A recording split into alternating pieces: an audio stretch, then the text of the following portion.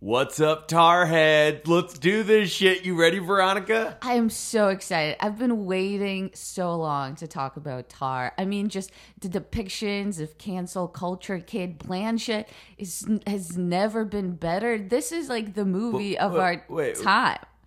Veronica, what are you talking about? We're here to talk Tar. Yeah, Tar. The Todd Field drama about a disgraced orchestra conductor. Veronica, no, not Lydia Tar. We're talking Tar, Avatar. That's what all my Pandora heads call it. Oh, damn it. Guess you're going back to the theater. Oh, no. It's even longer than Tar. Tar. What? That's Tutu in Navi. Navi. Living La Vida Loca. Is that anything? Roll the song.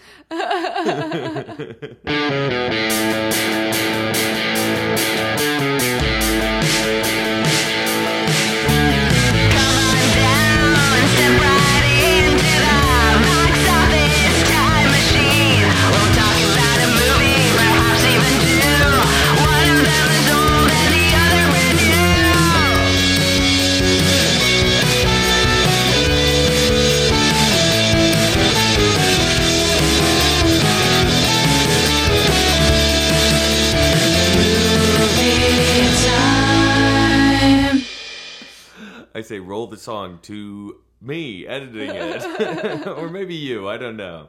Hey everybody. Does it sound different in here? Do you think this sounds different? I mean, maybe it sounds better. Maybe it sounds worse. Who Maybe. knows? Ladies and gentlemen, if you're noticing any slight alterations in how we sound, this is our first in-person episode since our worst and best of the decade episode in January 2020. We are actually in the same room. So exciting. Same room, same city, same state, same time zone. It's crazy. It is incredible. We are bravely sharing our germs, and we are not in two different cities. It is wild. But you know what? We had to do that. Because in 2009, there was no Zoom. No. There was just a spaceship zooming off to Pandora. Wow. What a segue. And we're going to do it right. We're getting back like 2009. I just graduated, let's say high school. And we're here to talk Avatar. But who are we? Hi, I'm John Burchad. I'm Veronica Yarovsky. And this show is Box Office Time Machine. The show where we talk about the number one movie at the box office, either from this previous weekend or for every future weekend, as it controls the box office for all of history, as the cultural juggernaut that it deserves to be. Veronica, what are we talking about this week? Avatar, The Way of Water. The Way of Water. Now let's start right there, Veronica. What would you say is the Way of Water? I don't know. The Way of Water is mysterious. Water doesn't start. Water has no end. Water is there before you are born. Water is there after you die. Water. I was very curious if you remembered that monologue said twice in the movie. You had it turn into a musical number at the end, which I don't believe Kiri, the 14-year-old girl played by Sigourney Weaver, does. But, wait, no, that's not who said that monologue. Who said that monologue? Was it Kiri or was it... I thought it was Kate Winslet. Could it not have been Kate Winslet? I thought... Because they are the water people. Was it maybe the other teen girl who gets an Ursula Andress coming out of the beach sexy shot? Yeah. In Sexy. I'll say this. I think we may have a difference of opinion on today's podcast. So I'll say right off the bat, the one shot that I truly did not like was the 14-year-old blue cat girl getting up in her like weird bikini as the camera lingers on her CGI body. Well, all of that was so bizarre. It was like James Cameron saying, "Hey, look at this hot thing I made.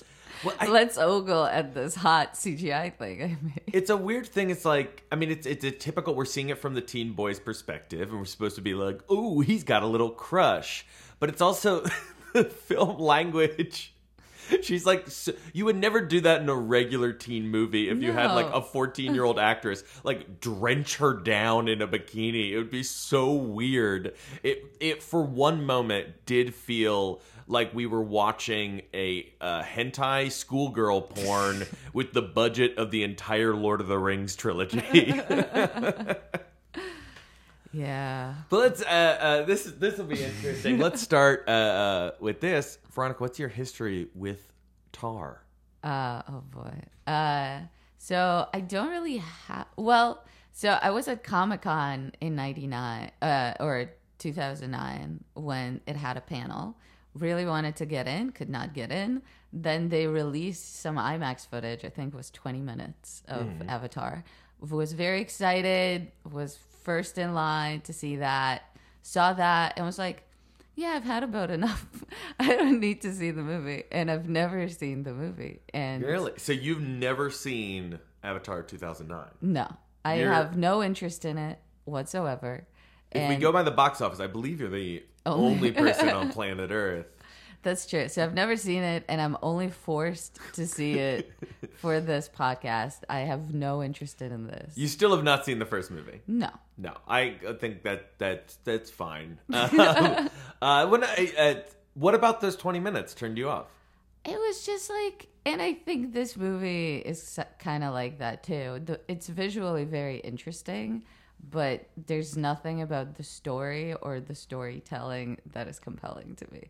And also, I just find like CGI spectacles kind of off-putting and hard to engage with on a emotional connection level, I guess. All right. Well, my history with Avatar is in 2009. Again, I'm graduating from definitely high school. Middle school. You know what? It was probably middle school. And a bunch of my buddies were home from middle school. And we went to see the movie. And I remember thinking, yeah, that was pretty cool. That was kind of it. That's really all I thought. I was like, that was fun. Talked about how the 3D was cool. Very quickly got sick of it in every other movie that I saw it in, except for Jackass 3D and Piranha 3D. The only movies that used it well. Jackass 3D shot paintballs at the camera, and Piranha 3D spit Jerry O'Connell's disembodied penis at the camera. The only things worthwhile of the late aughts, early teens 3D boom. Although, even then, James Cameron used it very differently. Oh, no severed penises. No. Well, no, Avatar actually, the first Avatar, all the Na'vi get there. That's why they don't have dicks in this movie. Oh. In the first one, Stephen Lang bites all their penises off. Wow. That's why they hate him so much. Man, maybe I should watch it. And it's a race where even the women have penises. Whoa. You really missed a lot. Yeah, I mean, none of that came across in The Way of Water. You totally missed the scene where Zoe Saldana has her dick bit off.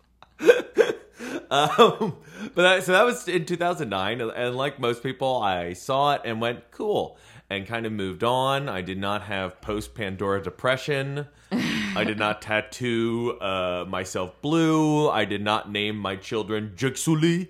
I kind of moved on. Then in 2012, no, gosh, wow, way after. In 2019 was the next time I thought about Pandora, was when I was in Florida visiting my grandparents, and my girlfriend at the time and I went to, I forget what the park is called, the World of Pandora, whatever the fuck they call it. It's in Animal Kingdom, right? In Animal Kingdom. Yeah. And they have 2 rides. And this we had the real technological advancement that has really actually changed the world of Pandora. 'Cause by 2019, there were more readily available weed edibles.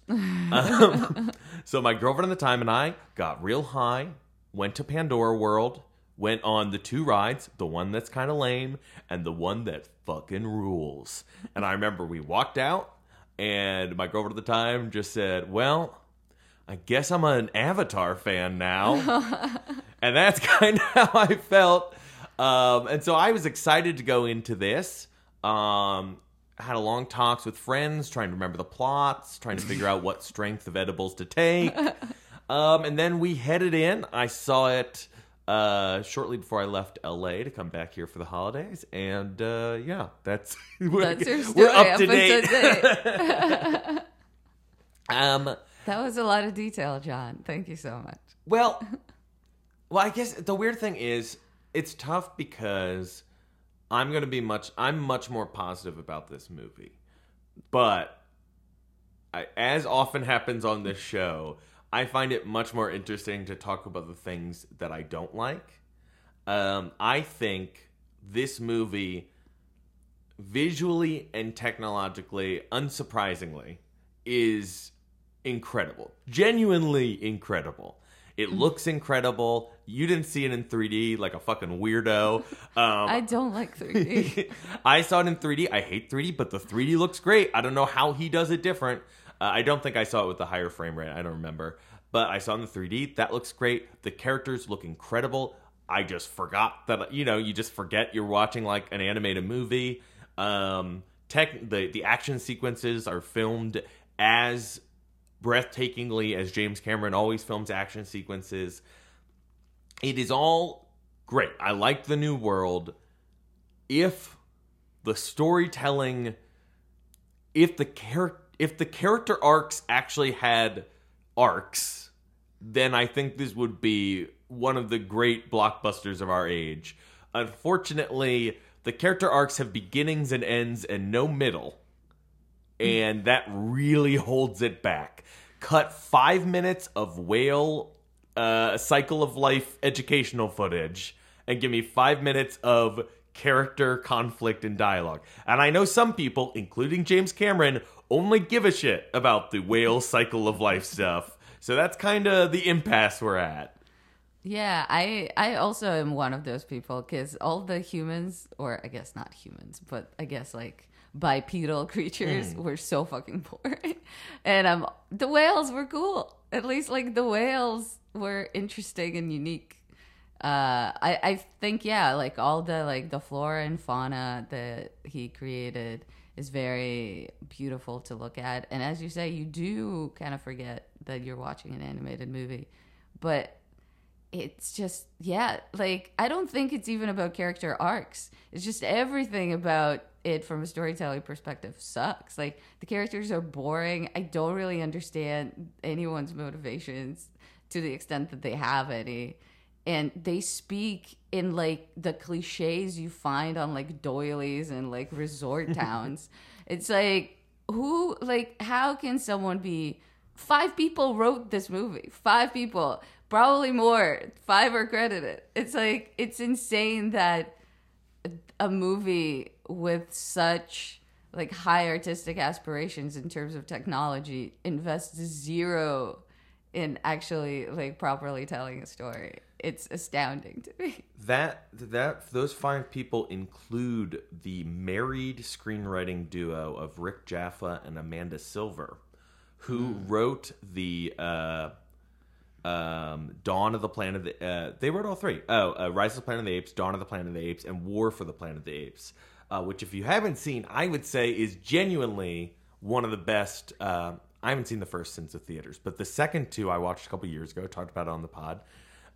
They're excellent, and they do have fascinating characters and fascinating stories, in addition to truly incredible visual effects, there being the whole creation of the apes. They're great at this exact kind of movie. I didn't realize they co-wrote it, but I was thinking of those movies a lot. I don't find the characters as boring. I really do think it is a lack of arc. But what is interesting about Jack Sully? Like from this movie, his that name I've seen. is Jake Veronica. Whatever. What is interesting about Zoe Saldana character? Like she gets nothing to do in this one. Why is Kate Winslet in this movie? Like I had to I recognize her based on her voice. Her character does 0 interesting things. Why are any of these people in this movie? I have answers to those 3 questions. Jake Sully is an everyman dope who is growing up. And yes, he's not the most exciting character, but he's just like an out of his depth dad in this movie, which is fine. Kate Winslet is in this movie so she could do more things in the sequel, including win a Guinness World Record for the longest underwater dive shot or something they filmed for the next one. And your question of what does Neytiri do? My answer is nothing. You're right. That's a huge problem in the movie. Neytiri does absolutely... This is every scene that Neytiri has in the movie. Jake Sully goes, "We gotta go to climb the mountain to save our people." And Neytiri sits there silently watching him say this. He says this to the family. Then they walk away and she goes, "Jake Sully, I don't think we should climb the mountain." And he goes, "But we have to." And that's the end of the scene. Yeah, it sucks. But like it's here talking about like this is what I'm talking about with character arcs not having beginnings, not having middles. Like there is the beginning of a story about her having tension with Kate Winslet's character. We see at the beginning they do not like each other. Then at the end they have a grudging respect. What happened in the middle? There's one scene where she begs Kate Winslet to do like medicine woman shit on her daughter because her daughter is actually a 71-year-old woman. I will ask you to explain to me what's happening there. I will get to the curie of it all. But like, okay, so this is a movie about a family. It's probably more about Jake and Neytiri's kids than it is about them. But they are a married couple, and James Cameron has talked about how the Marvel superheroes, everyone acts like they're college students. Like, these characters have grown up and they have kids. And fucking defensive Marvel fans, he's right. He's got a point there. But I don't think he improved on that. He doesn't stick the landing. Because there is a clear conflict between these two parents. They both had the same goal. They have the same goal. They want to protect their family. But they have different viewpoints of how to do it. She thinks they stay and fight. He thinks they run and hide. And by the end, they have reunited due to the spoilers, death of their son. And he sees the benefits of her perspective. But there's no middle. Where is the scene in the middle where they debate their viewpoints? Or their viewpoints show... Like, there's a part where he gives a speech where they're going to run again. You know, after the whales start being killed. We should run a second time. And I was waiting for her to finally speak up and be like, "No, we're not doing this. I'm not going to sit and listen to you anymore." Mm-hmm. But she doesn't fucking say anything. Well, John, do you want the movie to be 4 hours long? Cut some whale shit. I like the whales. But also, can we just go back to that? Like, I don't understand the actual, like what they're trying to achieve in this movie, these characters. So they are going on a run because... To the mall. They're going on a run to the mall. No, so they're... because they're, I guess, United States Army forces that are trying to invade into their land. And they're like, okay, so we're going on a run because they're targeting me. But... what's her face? Carmela Soprano, Edie Falco. Edie Falco. General Edie Falco. What a treat. No, that was fun. She says that the reason why they're here is to basically, make this land habitable for humans so they can escape Earth. Jack Sully's leaving his tribe only just makes the job of Edie Falco easier because there's no one there to protect them. I don't understand how he's actually, what his goal here is. It seems to be that, in the beginning, they very much said that they want to protect this land. Instead of actually protecting this land, this man goes on the run. What? That makes no sense. And then he's, going back. It's like, oh, okay, is anything left of it? Or well, did they already here's take over? Here's another scene that I would have added. After he goes on the run, Edie Falco has told resurrected Stephen Lang, who's now in a Na'vi body, she's told him that you're here to kill the insurrection leader who you trained. That's your job. You're killing Jake Sully. When Jake Sully leaves... there should have been a scene where Edie Falco's like, "All right, your mission's done." And Stephen Lang's like, "No, I'm continuing after him." And she's like, "This isn't a revenge mission." He's like, "It's not revenge. I'm not that guy anymore." Because that's supposed to be his whole story. This is another one, his character has such an interesting setup. He is a clone of the villain of the first movie with his memories in a new body but he doesn't want to. He doesn't feel like he's that man. At the beginning of the movie, he says repeatedly, "I'm not that guy," and we get a really interesting thing in that he meets his son, who was introduced in a fucking comic book. I was losing my mind. I'm like, there was a baby in the first one? No, he was introduced in a fucking comic book. That character is the worst character. Okay, we can talk about. We got to talk about Spider. We got to talk about Kiri. But like he. It's really the idea of you. Okay, you're brought back to the dead, and you're like, hey, you're a clone. Your actual person died in battle. Like for him to be like, I'm not him. Fuck that guy. He's a loser. He lost. That's an interesting character. And then to meet his son, and because he has those memories, have an emotional attachment to his son. That's an interesting story. But again, we get a beginning and we get an end. Where is the scene in the middle where he's conflicted with whether or not he wants to admit that he's that man? We get one shot of him crushing his skull, which I like. It's an evocative shot of him finding his own corpse. Mm-hmm. But it's that kind of like, none of the characters have conflicts with each other, really. No. They just go from beginning to end, and that's really my complaint the whole way through. But the action is great enough. I still suggest you go watch it on the biggest screen possible. But hey, let's get to Kiri, Sigourney Weaver playing a teenage girl. What'd you think? Well, I didn't know it was her until I read it on Reddit. Really? No, I did. Well, I didn't understand any of it. I was very confused about what her deal was because she's Jake Sully's daughter, but no, she's his adopted daughter. But yeah, because he just calls her daughter, which I think good adoptive parents should do. They shouldn't be like, hey, adopt a daughter. You want him to be more like Royal Tenenbaum? but it's like, for me as a viewer, I was like, she's Sigourney Weaver's child and someone else's, unclear. Maybe it's an immaculate conception thing. Maybe she cloned herself because apparently you could do it. But yeah, it was just like, I did not understand that it was actually Sigourney Weaver. I don't know what you're supposed to think it was, given like if you've seen the first movie. But for me, I was just like, oh, okay. This like movie I didn't understand. Like I didn't understand how, like, in what ways she was unique or anything. Did you read a Wikipedia synopsis at least? No. Oh man, yeah. This movie does assume I had not. I mean, to be honest, like, there wasn't a ton that I was confused about. Okay, that's like, good. That's fine. I was really only confused about Spider because I thought I was forgetting something, the first one.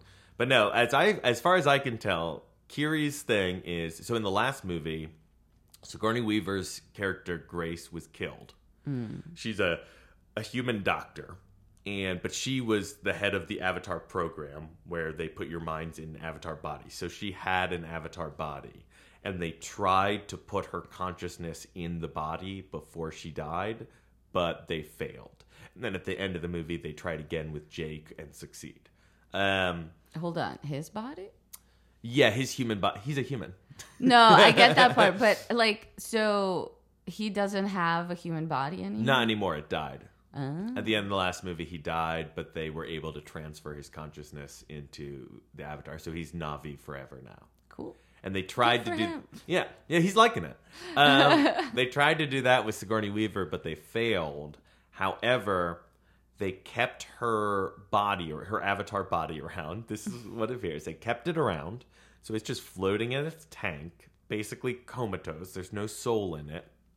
However, it eventually became pregnant and gave birth to a girl. And they kind of gloss over that because it's clearly a mystery for the rest of the series. This is in the movie? Yeah. That it kind of became pregnant and gave birth to a girl. I believe in Jack's narration. Now I'm doing it. In Jake's narration, he says, and then there was Kiri, who came one day, born from Grace's avatar. We don't know how it happened, but we raised her as our own. Like, that's how much they gloss it over. But the thing is, in reality, okay, you're a bunch of scientists. You work in a lab. There is basically a comatose female body that doesn't move. One day, it's pregnant. those male scientists are being arrested for rape. Yeah. Like- At the very least, there's going to be an HR investigation, Yeah. hopefully. Sorry, Norm, you're getting brought in for questioning. They really had to gloss over it because, like, if you think about it for more than 5 minutes, you'd be like, what the who climbed into that jar and fucked that 10-foot tall body? But presumably it'll be an Immaculate Conception thing, and she's like, Lady Jesus.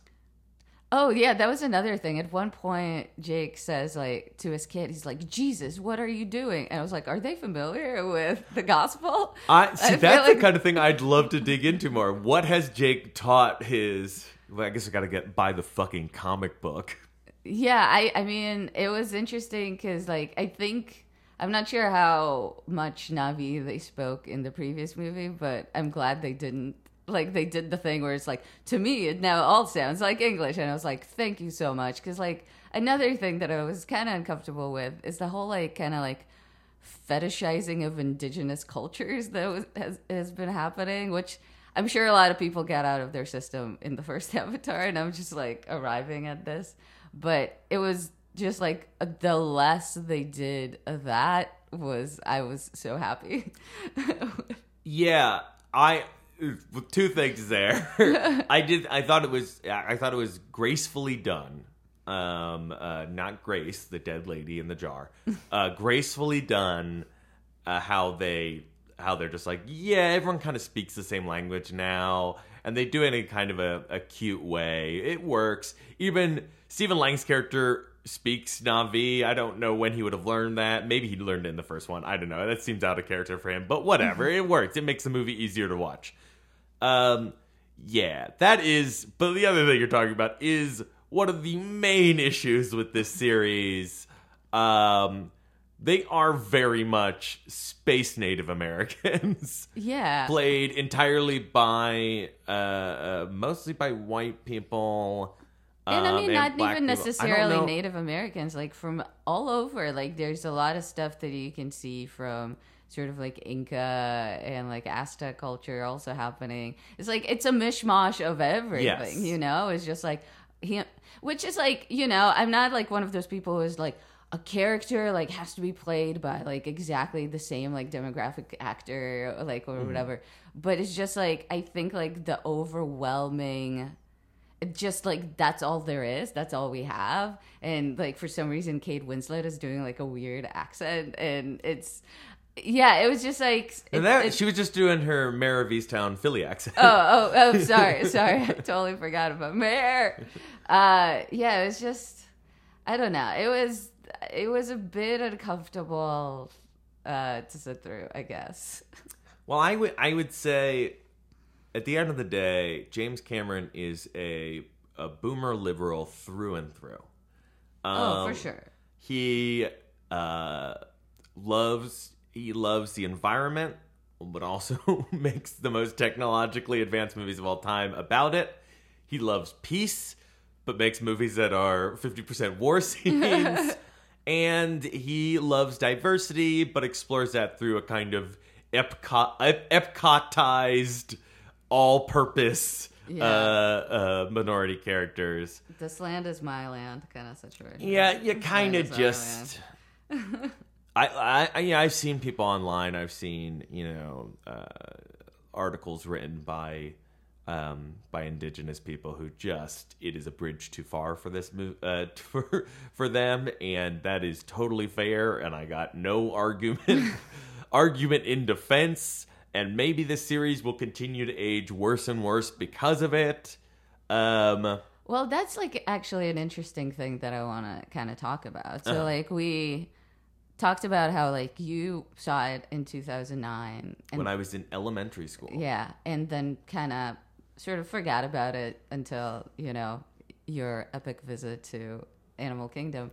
And I feel like that is sort of the experience of most people with this movie. It's like they saw it, gave it $1 billion in the box office, and then this movie proceeded to have virtually zero cultural impact until the new one has come out. Like, there have been obviously like parodies about blue people on SNL and about papyrus and whatnot, but like it's kind of like it seems like, considering how much money it made across the world, it just feels like these movies, they come out, they make a big splash, everyone wants to see what James Cameron is up to.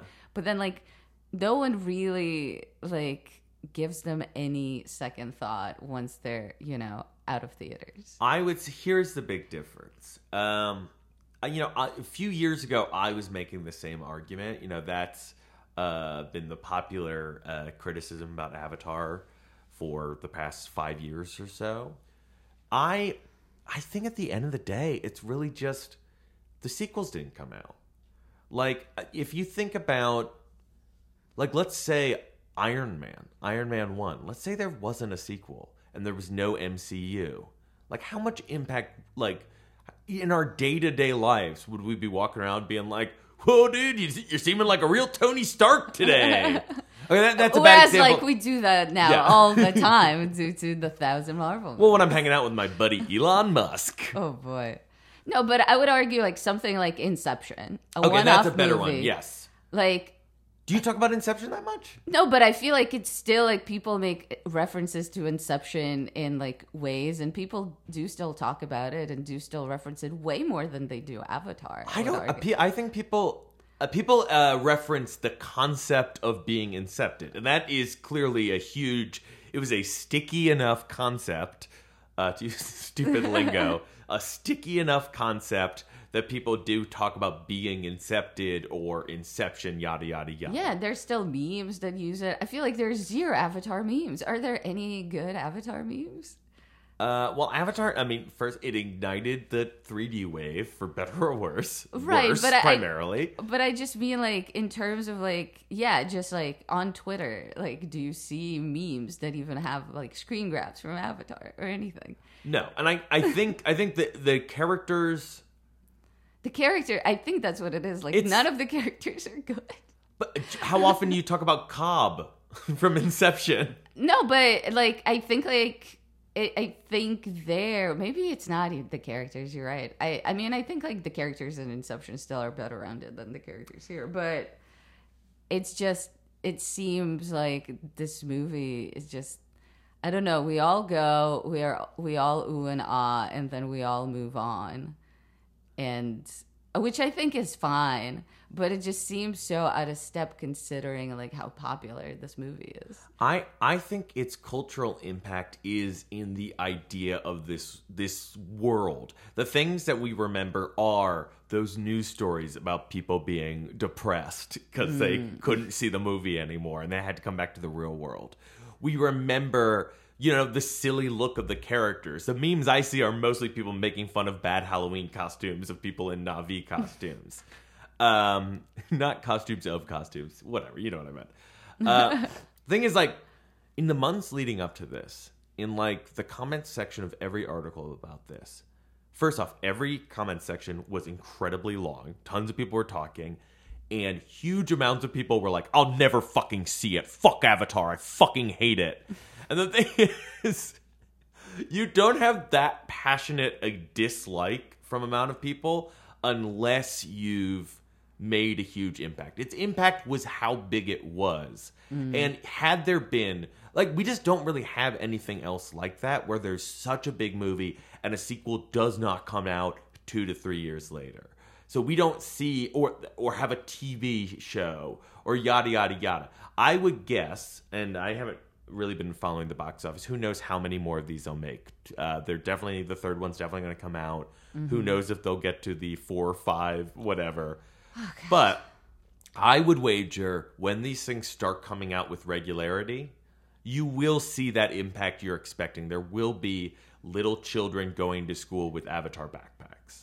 Don't misinterpret me. I was happy that it had zero cultural impact.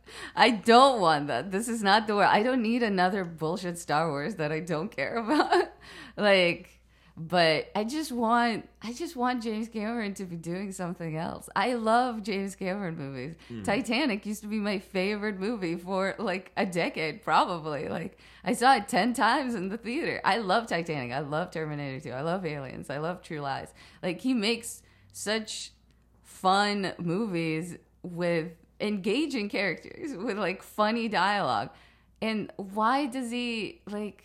I don't know. It's almost like, your dad has a midlife crisis or something like that and starts just tinkering with the trains or something.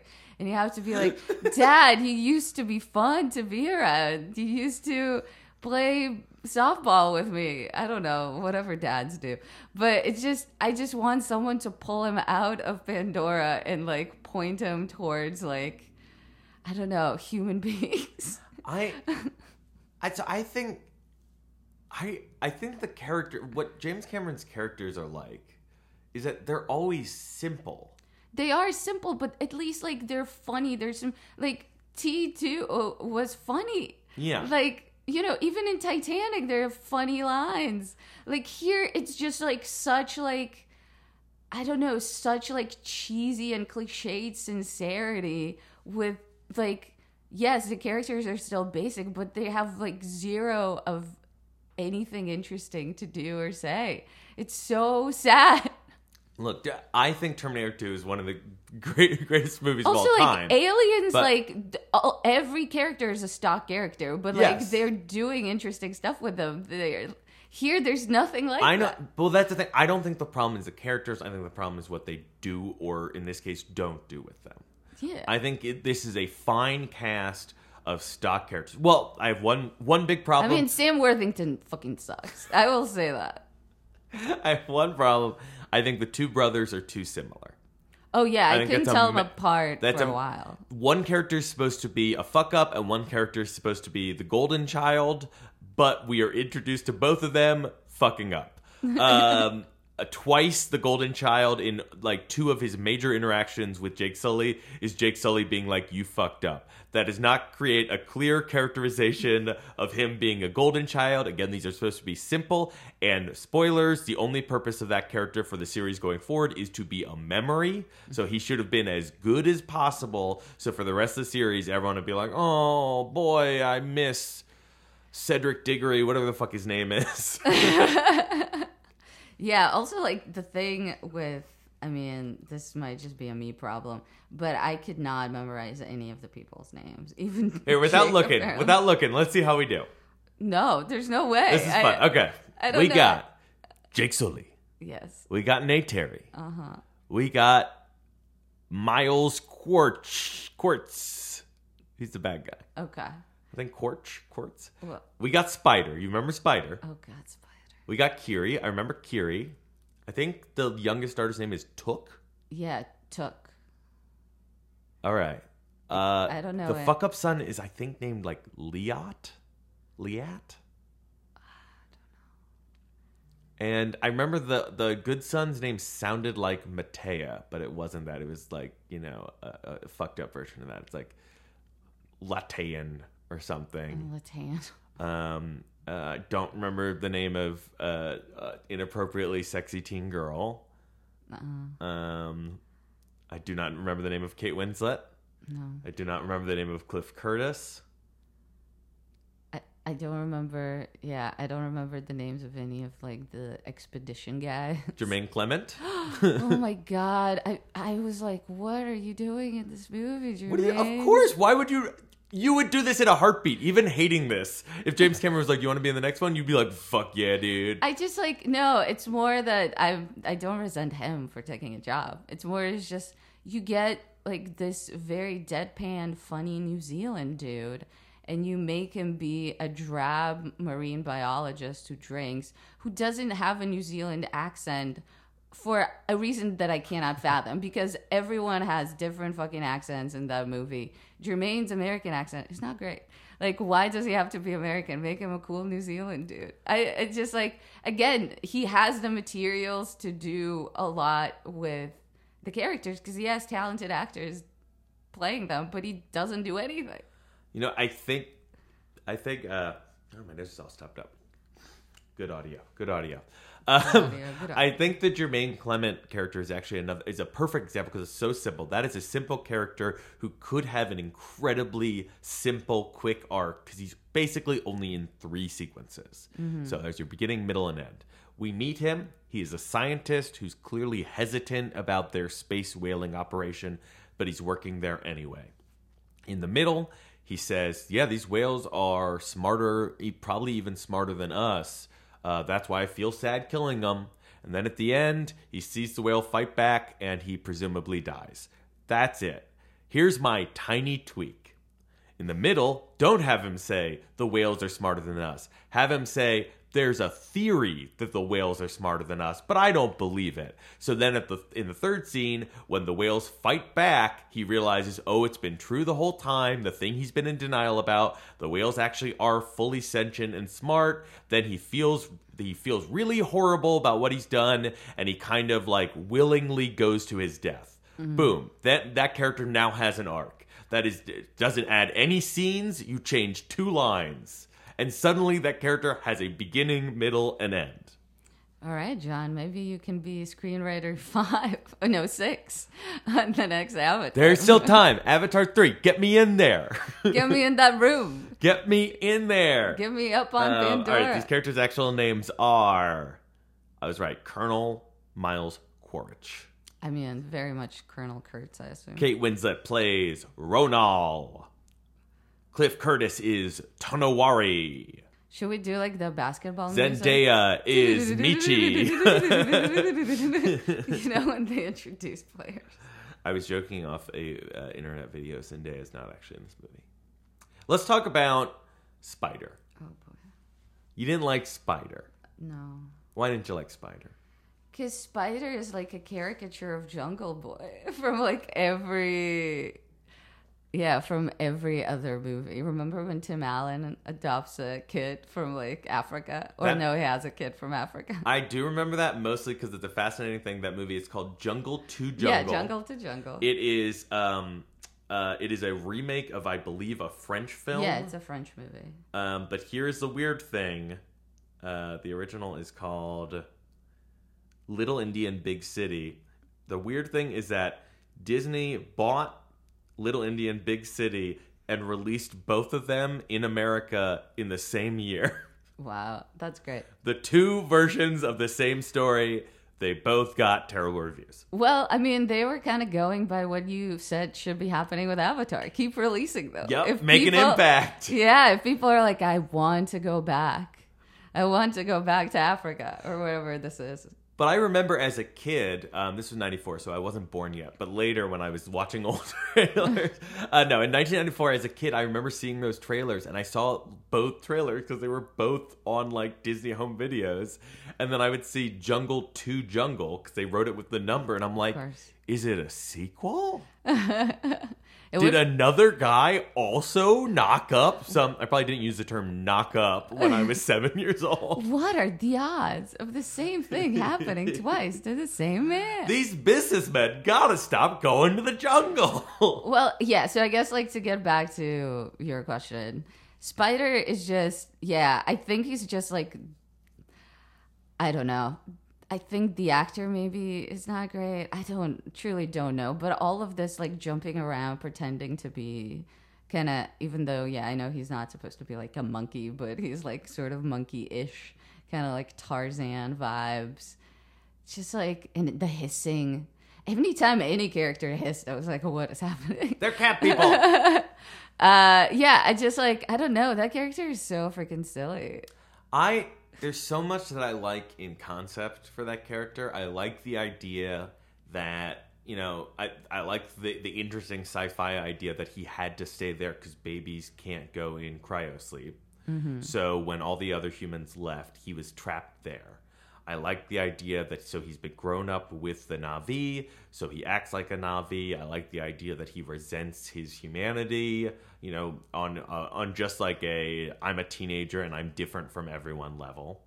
I like the weird fetishy flirtation he has with Sigourney Weaver's character, who again is 4 feet taller and being mocapped by a 71-year-old woman. And I like the idea of him meeting his father, and I like the idea that Neytiri doesn't trust him. I think that's interesting. I don't think any of these ideas are explored in a way that it works. And I agree there is something weird about it's. I don't think it's the actor's fault. This kid, he was like They filmed it while he was like 13 through 18 and then had to delete all their footage from the first few years because he aged too quickly. I don't blame him. You mentioned Terminator 2.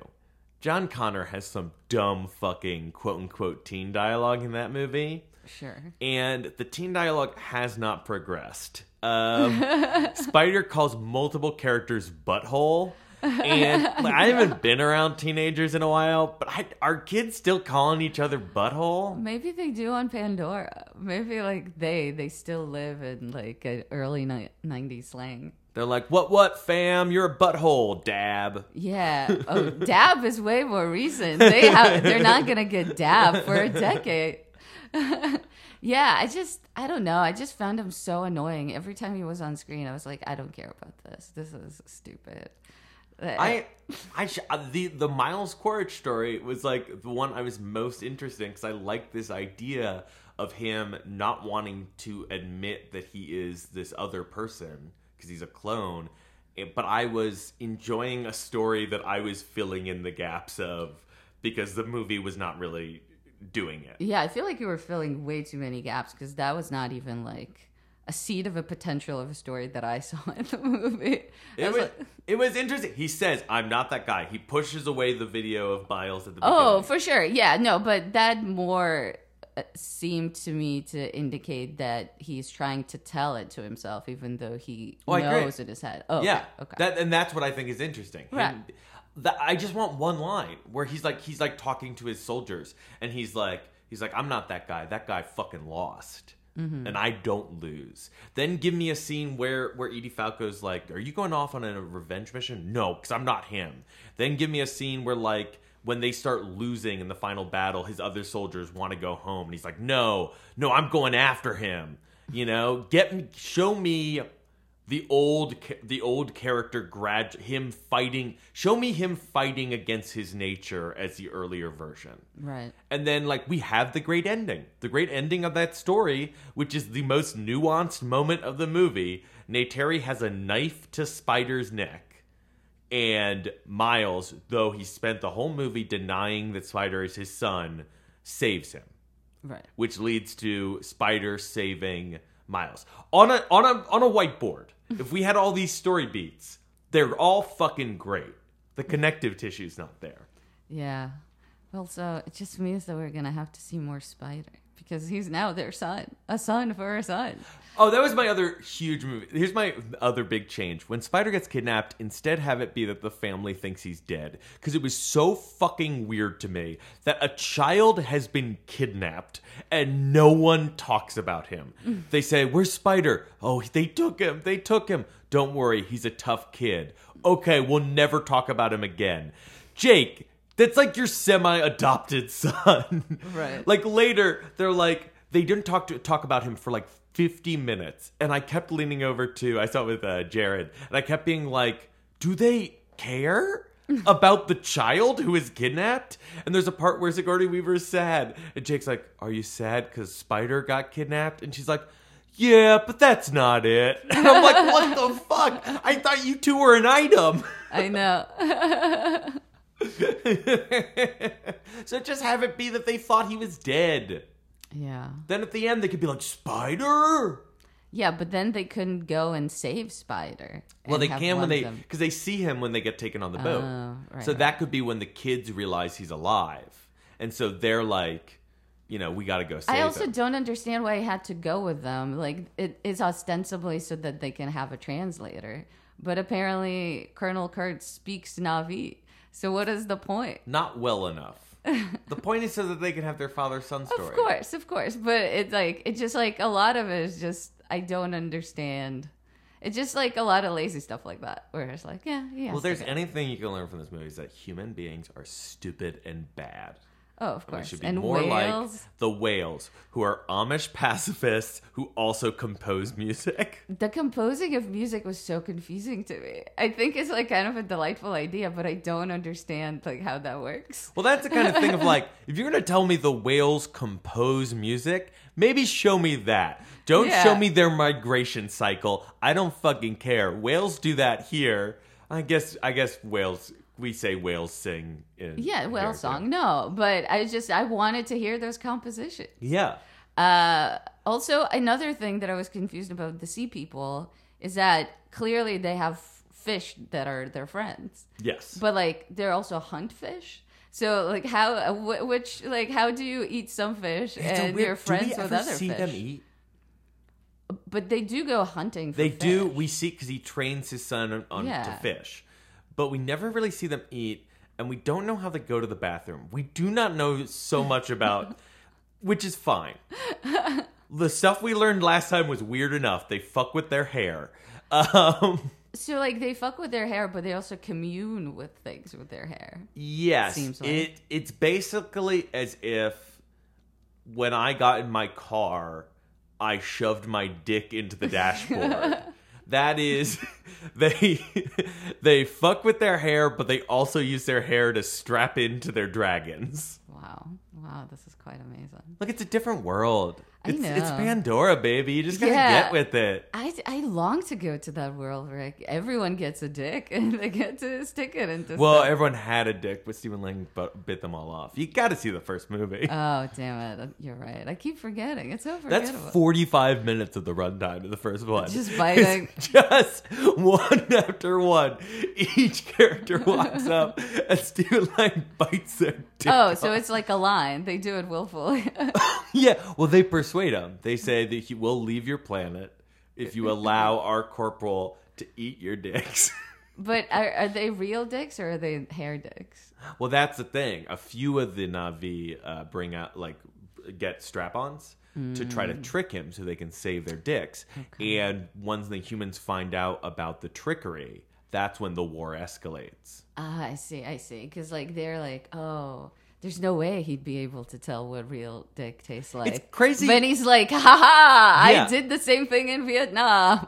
I know what dicks Yep, taste and like. it was foreshadowed in the scene earlier because it was Jake's idea, and they were talking about strap-ons earlier in the movie. So he sees Jake, and he realizes it's happening. Okay. Like, it's crazy you don't know this because this was the clip they showed at the Oscars when when this was nominated for the first was nominated for Best Picture. Of course. Well, I mean, in that one, I was more obsessed with Precious running away with chicken. So I had Was that? It was the same 2009. Precious, Precious, based on the novel Push by Sapphire. and also In Education and Inglourious Bastards and The Hurt Locker. And I think a bunch more because that was the first year where Right, they he did, lost like, to his 10. ex-wife. Yeah.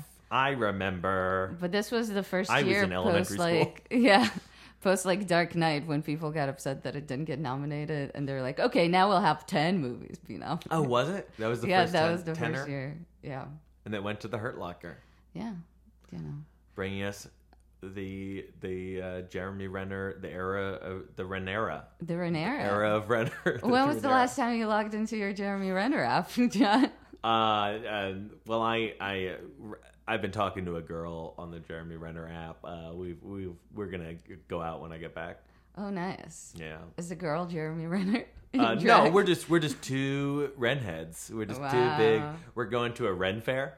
Oh, very good. I'm Yeah. glad we got Yeah, there. yeah. I'm gonna dress up as his character from Ghost Nation or whichever Mission Impossible. Ghost he's in. Protocol? Ghost Protocol. I should know the name. That's my favorite one. Yeah. After the first is the best by far. Well, no. Even though I love them all. I say Ghost Protocol is better than the first one, actually. I love Ghost Protocol. I love that first one. Well, I mean, no, I love the first one too. Nothing's The first gonna one beat was great. that Langley sequence. I mean, no, there's so much. Nah, come on. Like the Burj Khalifa. It's great. stuff? No, it's up there. That's why the fourth is my favorite because the fourth is my second favorite because it's the one after the first. The best part of the Mission Impossible movies are the set pieces. Oh, for sure. Yeah. And the fourth one has the best set pieces after the first one. I think the fourth one clicked better as a movie for me, which I That's still the love redhead. first one. That's the redhead in you. Yeah, maybe that was the secret sauce. I don't need Catherine Scott Thomas. I need Jeremy Renner or Her name is Kristen Scott Thomas. And I also watch Slow Horses. She's in it. Don't you want to watch Emilio Estevez get his head crushed? Spoilers for the beginning of Mission Impossible 1. Oh fuck, that's right. He is in it. Red light, green light. I should have rewatched that movie. It's fun. It's really good. It's really good. I'm excited. they're I'm all excited really for the good. Mission Impossible. Oh, I'm so excited.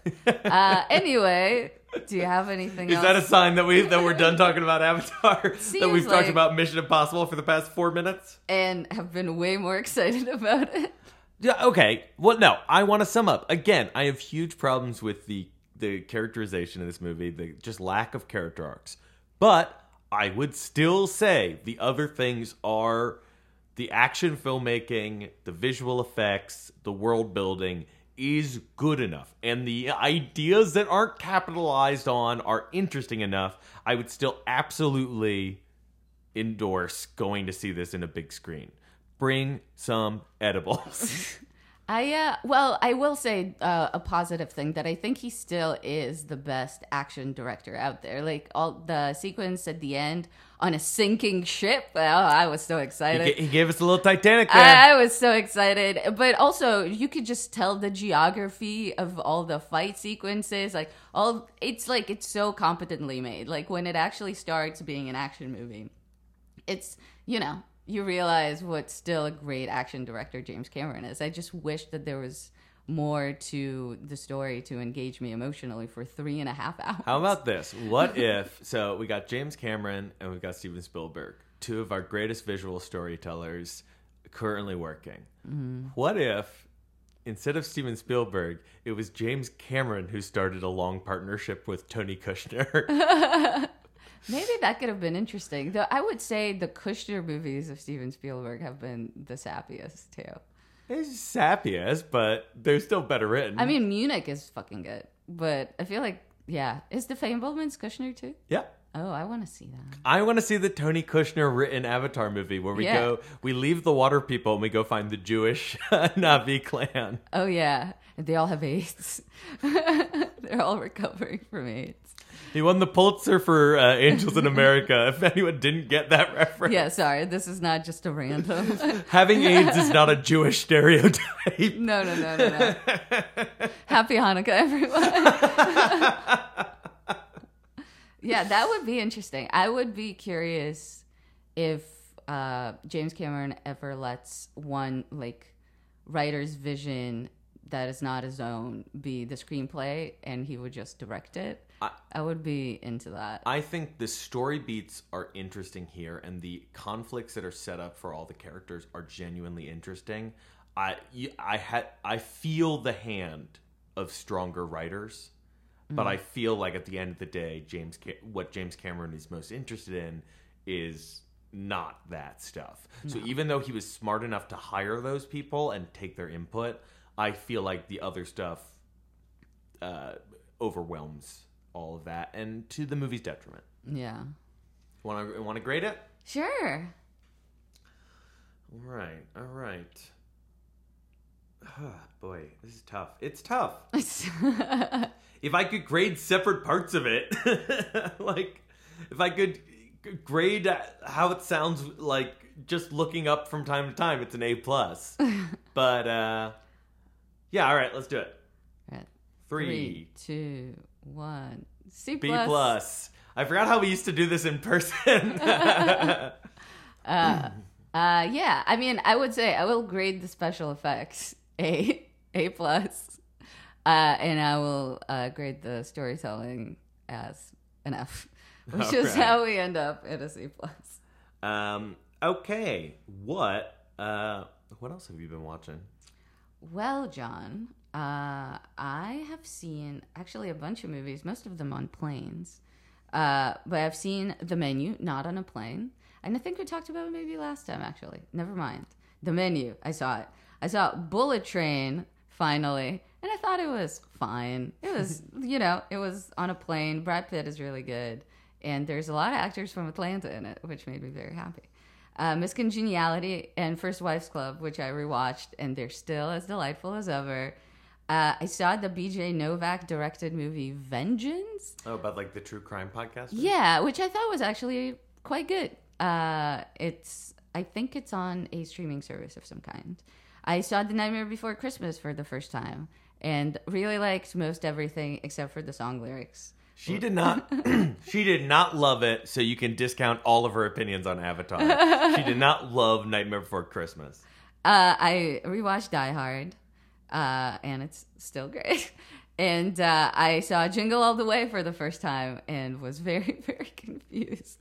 Though What I led will say you to overall, watch that? well, I don't know. I wanted to see a Christmas movie I've never seen before. Right. And someone made the argument that Jingle All the Way is like very confusing but entertaining. And I guess I can see that. I was definitely more entertained by it than Avatar, The Way of Water. So there's that. You heard it here first. James Cameron's former leading man, Arnold Schwarzenegger, better film. Jingle All the Way. I mean, I'm not saying that. I just feel like in its way more limited screen time, it grated on me way less. All right. Fair. John, what have you seen? Okay. Our last episode was Black Panther, right? Yes. Okay. So since then, I saw Banshees of Inisherin. Loved it. It's great. Yeah, I think you talked about it last time too. Is that possible? When did we record the last episode? Oh, you know what? We might have, because we recorded I had seen Black Panther a ways before you, right? Yeah. Well, I loved it. Did I talk about seeing Event Horizon? It wasn't good. Oh. I'd never seen it before. That's my mid-90s random watch. You know, I'd heard that movie's gotten a big cult following in the years since. Mm-hmm. You know what? Sometimes that happens with movies, and sometimes the cult is wrong. Only sometimes. I saw The Fabelmans. Oh, I want to see that. Yeah, I liked it a lot. It's not my favorite recent Spielberg. I liked West Side Story more. But the way I would describe The Fabelmans is like listening to a Father of the Bride speech at a wedding, where it's like kind of rambling and kind of all over the place, but like the emotions are so sincere that you're like, oh, that's so sweet. Aw. I loved it's such a weirdly paced movie. It's just, it feels like him just constantly being like, let me tell you about someone else who is great. Like 90% of the way through the movie, they introduce a girlfriend character who has nothing to do with any of the other characters and give her multiple lengthy scenes. Aww. And she's one of the best characters in the movie. All right. I also saw The Menu.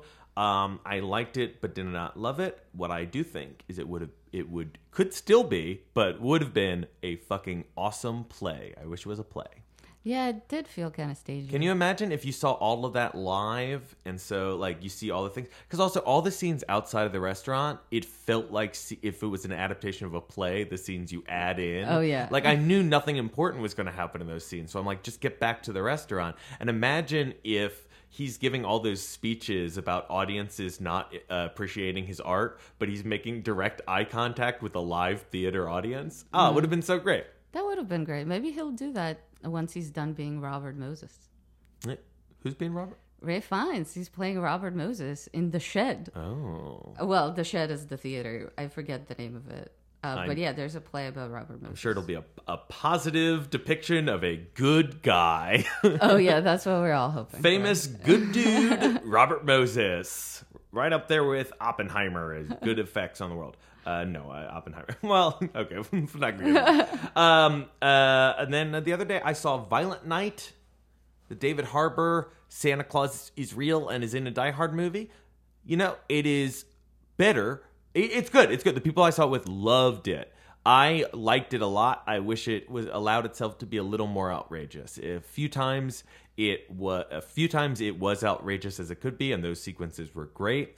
It very much feels like a feature-length South Park or Rick and Morty episode, but I feel like both of those shows would have taken the joke to a few weirder places to surprise you, and I wish the movie did that.